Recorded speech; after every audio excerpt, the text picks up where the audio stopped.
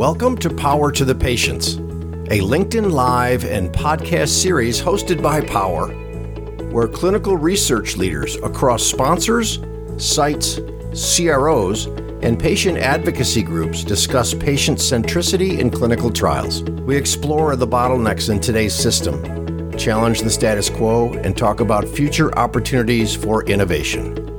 Let's dive in. Hello. We are joined here today by very special guest, Victoria DiBiaso. Vicky is a vice president at Sanofi and the global lead for patient-informed development. Really excited to be having this conversation with you, Vicky. Could you give us a little bit of a background, your career, your journey, how you ended up where you are today? Yeah, thanks. First and foremost, thanks for having me. It's great to be here.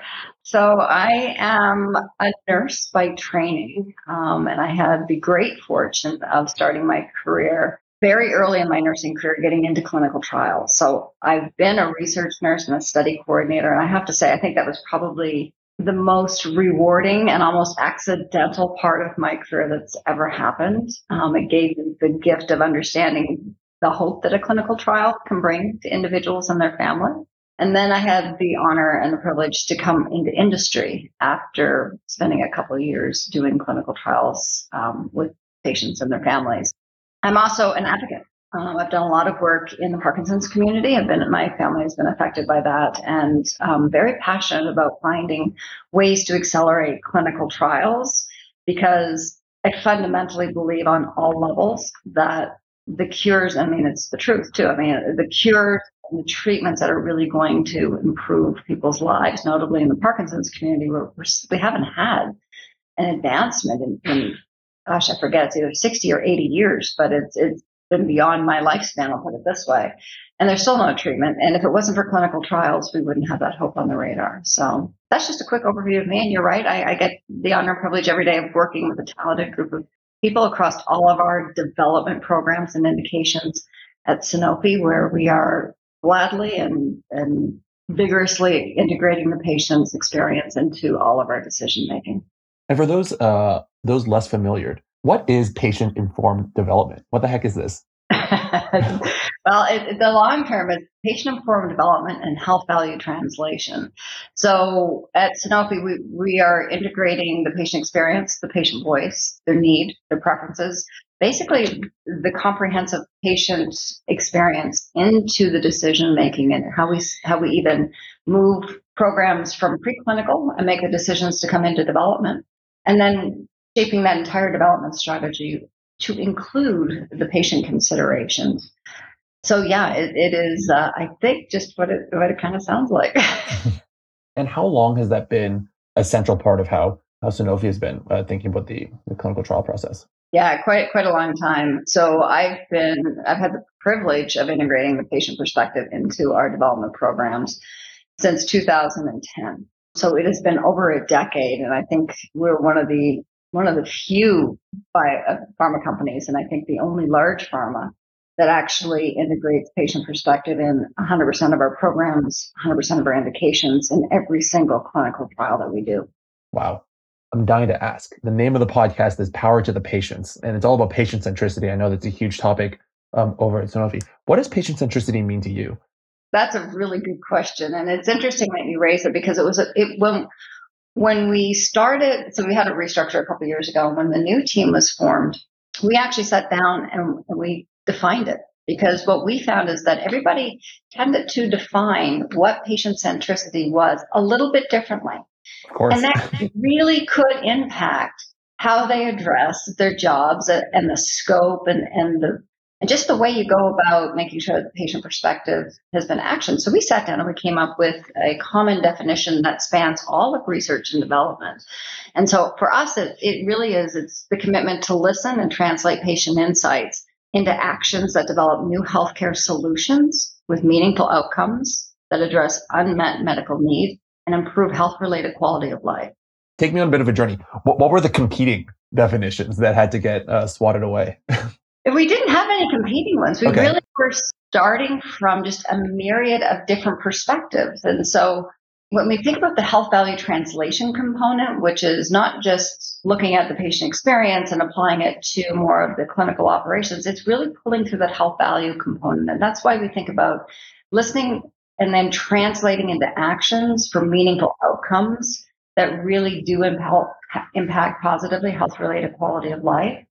And so the health value translation part, I think, was more of, the awareness that when we really engage with individuals living with that disease, when you engage with their caregivers, you begin to understand the more holistic experience people have in their healthcare journeys and those interactions they have, even just trying to determine what is the right medication to take, what is the trade-off that they're willing to accept if there is, maybe it's an infusion versus an oral pill versus there might be a side effect profile. And building all of that into the strategy so that we're really bringing forward a medicine that meets what they're looking for and addresses what they're really, striving to achieve when it comes to a positive healthcare journey.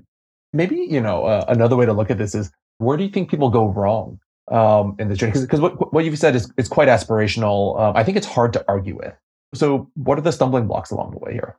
There's a lot of ambiguity in the industry right now around consistency. So I think when I look across the industry, where we have an opportunity collectively is to begin to implement this consistently. When that happens, then the ecosystems, I think, begin to understand the value of the patient experience, even what to do when you hear an insight.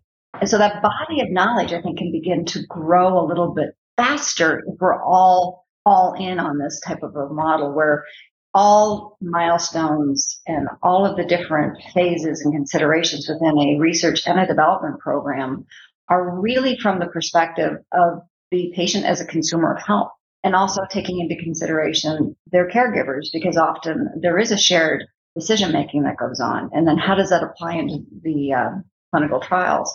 I think there's just one other thing that I would mention is if we're all really collectively working more consistently, then you will begin to see a transformation and an acceleration of how clinical trials can be conducted. Even when it comes to how do we collaborate with advocates and the patient communities in general. There's a lot of variation in how that's done today. We just recently initiated it's US focused, but a cross-industry, cross-advocacy, disease-agnostic consortium called Paladin. And we're focusing on how do we create common standards on how we interact as industry and advocacy partners to make sure that we're really moving quickly and we're informing each other on what works best and what's most effective, so that we don't expend resources on perhaps programs that might be less impactful, and we really begin to focus in on shared learnings and knowledge. I'm so curious about this idea of cross-industry collaboration, because it's hard to kind of coordinate that across all these institutions. What has that been like? It's actually been really invigorating. And so Paladin started in January, and when we first brought the concept to advocates, and it was, myself and my team, we had seen a lot of variation in terms of understanding of how to work together.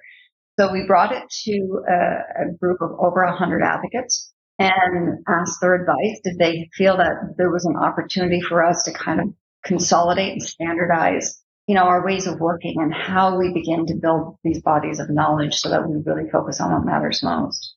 And it was a resounding yes. When I spoke to other members within the industry, other leaders, there was also quite frequently, I would say, with the exception of maybe one or two, there was like, yes, how do we get involved? And so now we have almost 30 organizations that are part of Paladin, and we'll have our first outcomes reported in October. Wow, that's so exciting. Congratulations. Yeah, I think the only thing I'd say the biggest challenge is refining all the things that we want to tackle, because when we started looking at the opportunities, it felt like, we could really try to boil the ocean here, but we have to come forward with, some key deliverables and then begin to build out systematically. So I think just having more opportunities to do a lot. Yeah. Right now. Can you foreshadow what some of those initial milestones are that you're trying to hit? Yeah, so we have 4 main work streams within Paladin right now. So we have common standards and foundations. So again, ways of working. For a lot of pharma companies and for some advocacy organizations as well, just getting to start. Like, how do we even start with a contract? What would a contract need to have? Those types of considerations are what's just part of that. And so we're coming forward, which these will all be publicly available for individual groups to use. They're pre-promotional, non-promotional, just templates as an example. We have other training. So if individual organizations are looking to embark on kind of a patient-informed and health value translation or other interactions to help support research and development, then there's also some training. We're looking at effective ways to promote trial participation and to improve that. So something probably very near and dear to your heart is, how do we talk about clinical trials? Right. We know that pharma companies and we know that advocates spend a lot of time and resources developing, patient support materials for each study. But what if we had common materials that people could just go in, pull down, that several of us have looked at and said, you know what, we think part of this and part of this makes up the ideal, explanation of what is a clinical trial. Why is it important to participate? Why is diversity important? So that would be one of them. How do we communicate most effectively with patient communities and learning from each other as to what has worked well, so that there's a body of knowledge, like I said previously, that really focuses on what's important. Within that, we're also looking at how do we develop framework for diversity and inclusion initiatives that are meaningful, that they're sustainable, and that they're actually impactful, and they have the outcomes that are intended. And we see an improvement in the inclusion and the diversity of research participation. And then obviously there's the fourth, obviously, but I should say the fourth work is working on solutions at work. And again, just increasing body of knowledge. And then we're trying to refine where do we go next year, because again, we have so many opportunities. It's quite exciting. Yeah, absolutely. One more question along this path, and we'll get back to the kind of core of what we want to talk about. But diversity is such an important topic today. What is the new voice that you're trying to bring here to this discussion? The new voice? I don't know if it's a new voice. I mean, it's certainly a topic that I'm glad to see be a priority, not only within industry, but within regulators and for advocates as well. What we're trying to bring forward is the voice of those who have traditionally not had a voice or traditionally not been heard. And I think that's something that we are spending a lot of time within Sanofi and the Patient-Informed Development Health Value Translation Department, is understanding what are some of the social determinants of health? What are some of the barriers that people have had in accessing healthcare? When we talk about trust, where has the trust broken down and why? So that we can bring that forward to advocate on their behalf and be inclusive by design. So what we're trying to do in real time, and it's with diverse patient advisors, is to begin to understand their perspectives more so that we are proactive in our approach, that we're sincere in our approach, and that they're heard. Yeah, that makes sense. So clearly, patient centricity, hearing patients, listening to patients, core to what you do. You lead that at Sanofi. How do you think about the impact of patient centricity? It feels like maybe like a less quantifiable domain. So how do you justify your job, Vicky? Well, you're right. One of the things that we have noticed in the industry is that we don't have a lot of published data on some of the value and impact frameworks. We have been trying this year, and certainly we were at several conferences speaking about, how do you demonstrate the value of this? Obviously, there's kind of what I would call quick wins. So if we are doing right by individuals in how we create our clinical development plans, our clinical trials, we're making it easier for people to participate. We're making the eligibility more representative. There is a timeline associated with that. Obviously, we're looking at impact that benefits not just us as a company, but benefit that impacts the patient, the caregiver, the healthcare systems. And so we've really started to break out now a strong suite of metrics and KPIs. So I just mentioned timelines. So within timelines, the ROI there, the return on that investment is if I'm an individual waiting for a treatment, if one is not there, or an improved treatment, and we think that our program and our product could potentially be that, accelerating that has huge value for individuals who are waiting. Some people don't have the luxury of time. If we think about from the industry perspective, that time, we're able to move our programs through quickly, redeploy resources on other studies, and obviously there's a cost savings. And when we have a cost savings, we redeploy that back into research and development to create more products for individuals. We can also look at the patient-relevant endpoints and outcomes, and this is part of that health value translation component, understanding what kind of a treatment an individual is looking for allows us then to look at our clinical outcomes assessments, look at our endpoints and outcomes that really speak to what matters to individuals. It's very easy traditionally to look at clinical outcomes, but understanding if a clinical outcome really matters to an individual is a different topic. Let me give you an example of that. There's a lot of health scales that physicians will use to measure progress of a disease. Do those scales mean anything to anybody? Or is what matters to an individual, it's like, okay, you show me my score, it's changed. But reality is, I still have pain in my hands, and I still have a hard time carrying out daily activities of living. The pain is what matters. So if we can build in endpoints and outcomes that measure the pain, and then have label opportunities, because that strategy would have to start early. If our label opportunities reported and reflected that by the time it became available to market, then the benefit to an individual is, okay, I will or will not know if this is what I'm looking for. The healthcare provider will be able to articulate that. And for us, we've built a medication that's actually what people are looking for. And so that's just a few of how we are actually talking about the benefit, the return on the investment, and the impact that patient-informed development with a health value translation component has to drug development. Yeah. So it all starts quite upstream in how you're thinking about what is the end state kind of impact that you can even claim about some of these programs, and how does that fit into a patient's life? Yeah, well, it's exactly that. Can we, if we develop a medication and we are unable to answer that, then we will not have been successful. But the end state is saying we've developed a medication. The science works, which is great, but also people are able to make a very informed decision about the healthcare product that works for them. And if it's ours, the data are there for them proactively.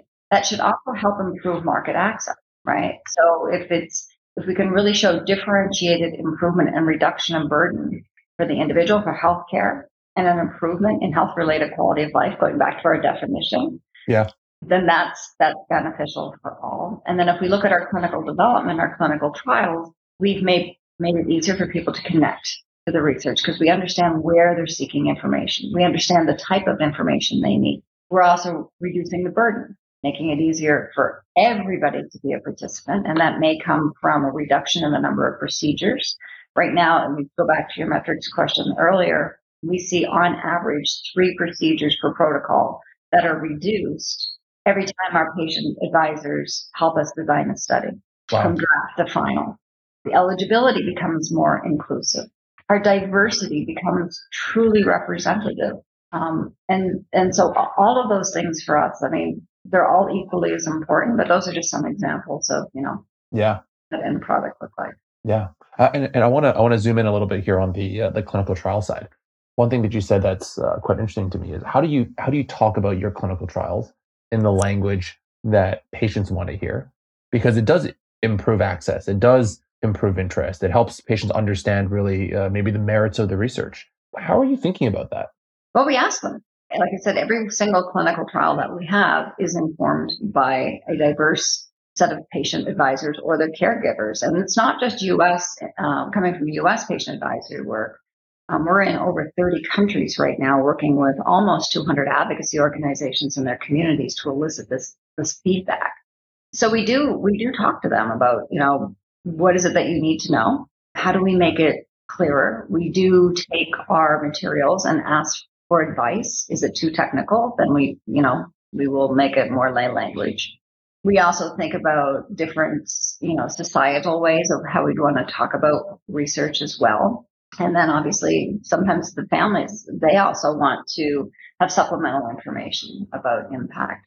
So it really starts with, I would say, asking individuals, what do you need to know and where are you getting your information? Yeah. And what else is important in terms of implementing some of these patient-centric solutions in your clinical trial programs? starting early. It has to be early. Okay. And it has to be consistent in terms of the approach. If you start late, you won't have time. Because if we really begin to build on patient experience, as an example, if we are listening prior to even starting a development program, we're able to do really in-depth work around what are those meaningful endpoints and outcomes. There may be times, and we have many examples, where there have not been tools to properly measure what patients feel are most important. So if we do have to go out and develop a novel patient-reported outcome measure, we have time to do that, work with the regulator, make sure that they agree, have it validated, and then ready for our pivotal clinical trial. But that takes years. So having a consistent, thorough, and early engagement plan is essential. And we start, like I said, in the research space, and that information forms for every indication what we call the patient disease strategy. And that framework is comprehensive and it's end-to-end. And it's also one that's continuously informed. And we build upon knowledge that we gain over time. We spoke earlier about standardization and industry collaboration, but some of the stuff around patient disease strategy and the way that you want to think about going to market with some of your products feels quite proprietary. How do you think about what is shareable, what is standardizable versus what's kind of like your secret sauce? So how we go about doing it, in my opinion, is not proprietary.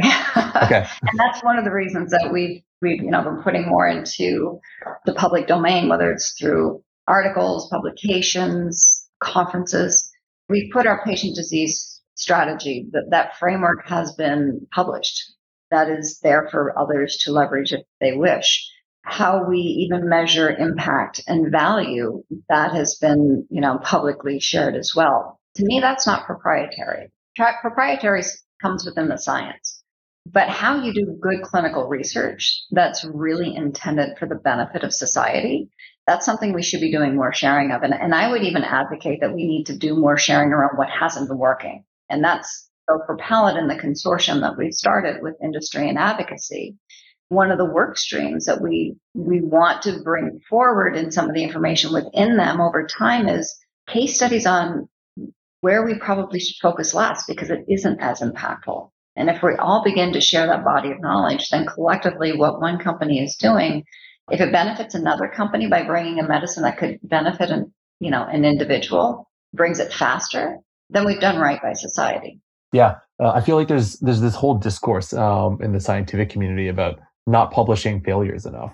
And as a result, a lot of people kind of going through the same motions that somebody else has already discovered as a dead end. Right. Yeah. And we really should stop. We really should stop, and we should be publishing more of what hasn't worked. And obviously I'm speaking from, our framework and everything else.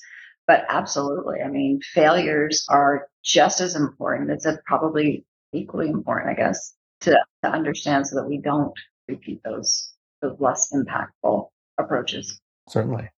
As the last chapter of this discussion, I'd love to talk about the future. What does the future of patient-centric clinical trials look like to you? Well, I'd like to see the future be more consistent. Consistency. I'd like every pharma company be all in for 100% of programs, 100% of indications, and all of their clinical trials, and share that knowledge so that we can build on insights. The more time that I have to spend, and my team have to spend on understanding patient experience and insights, and then another company repeat it, I would love to see a shared resource around that. That would be great.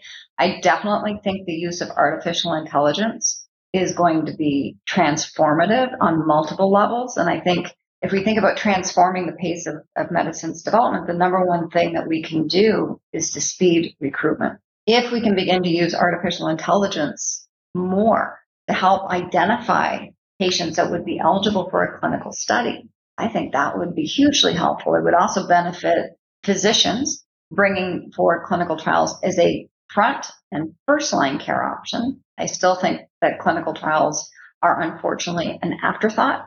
So I would like to see the future of clinical trials also include clinical trials as the first thing we think about, because fundamentally, if you think about it, we're trying to develop medicines that are better than what's on the market today. Right. Or medicines where we don't have any options on the market today. So the first person who's going to be cured, or the first person who's going to receive a better, more holistic treatment for what they're looking for, is somebody who's been in a clinical trial. And so I think artificial intelligence can help make that easier for folks. And then clearly having more representative clinical studies. We think a lot about patient recruitment today. What does modern patient recruitment mean to you? More holistic. Holistic. And I think it goes back to being purely and truly deeply patient-informed in the approach. So if we think about the patient experience, that will inform clinical outcomes, that will inform the endpoints, that will hopefully make the clinical trials more relevant for somebody as they begin to think about why would they participate. The study designs become more inclusive by design. So eligibility, we're not making accidental mistakes that may disproportionately exclude individuals because we've really understood perhaps it's a comorbidity that may be more prevalent in a specific race or gender or, with age. Making sure that we don't have those as exclusionary criteria will help that as well. When we think about the burden, how do we work with patients to reduce the burden? How do we bring it to them? How do we identify the right technology for them and for trial sites? Because we can't overburden them either with all these tech options these days. That'll slow them down. So it's really, I think, becoming holistic. And then obviously, how do we speak to individuals? Where are they consuming information about clinical trials? Where is that information most trustworthy to them so that they would make a decision to participate? And then connecting that all the way through to benefit risk assessments. Like I said, label opportunities in the end. It's that reason to believe. Yeah, absolutely. My kind of traditional closing question here is the magic wand question. So Vicki, you have a magic wand and you can change anything about how clinical trials are done today. What is changing overnight? I had one magic wand to change anything. I would like to see clinical trials become the first consideration for anybody when you need something from your healthcare. And it could be a clinical trial. It could be a registry. I mean, just involvement in research. I think if I had one thing that if every one of us, notably those of us who are advocates and those of us who are part of other patient communities or caregivers, if every single one of us did one thing that supported research, clinical trial, registry, observational studies, we would absolutely transform how fast these medicines were brought forward. And the speed and the pace of scientific knowledge would grow at an exponential rate. So that would be my one wish. That's a powerful one thing. I got to ask, okay, what's stopping that from being the case today then? I don't know. I'm in a registry. I just did my 30-second virtual visit. I've done a clinical trial. I've been in 3 research studies, including one that was a spinal tap, a lumbar puncture for a biomarker, which contributed to helping finding the biomarker for Parkinson's disease. The PPMI study, which is a groundbreaking study that the Michael J. Fox Foundation did, there were several studies collecting samples from healthy volunteers as well as people with Parkinson's. I never thought that it would have that kind of impact, but knowing that I've contributed, it makes you feel phenomenal. I mean, just be able to give back. But I think people just have to be conscious of it, find a way to even identify what type of study they might be open to is essential. And I think that's another big gap that we have. Like if we could have one source of truth where people could easily identify their options, then that, I think, may help catalyze a lot of the participation rate. We could always support it with more education and awareness and that call to action. So we have to fill in some gaps, obviously, on how people find those clinical studies. But I certainly think there's some space for that. tools being developed. Okay, I gotta ask that. Clinicaltrials.gov presumably fills that space. Not in its current state. Enough said. The intention was there. We just we've missed the mark on it being really accessible and people being able to understand and notably find a trial site if it's an actual clinical study. Yeah, absolutely. Well, hey, this has been a ton of fun, Vicki. Thank you for taking the time out of your morning, afternoon, evening to have this conversation. If anybody wants to learn more about the work that you're doing, Paladin, some of the really interesting insights that you're publishing, how can they follow you? How can they get in touch? What's the best way for you? So I do have some things on LinkedIn. certainly people can reach out on LinkedIn. There have been some recent articles in applied clinical trials. Our patient disease strategy was recently a poster session at the 2023 DIA Global Summit. I believe that may be available as well. But yeah, there's lots of a Google search will help bring up a lot of the articles as well. Vicki, again, thank you so much for taking the time. This has been a ton of fun. Thank you for tuning in. If you haven't already, please follow Power on LinkedIn, sign up for our live events, and engage with us in the conversation. We hope to have you join us next time on Power to the Patients. Take care.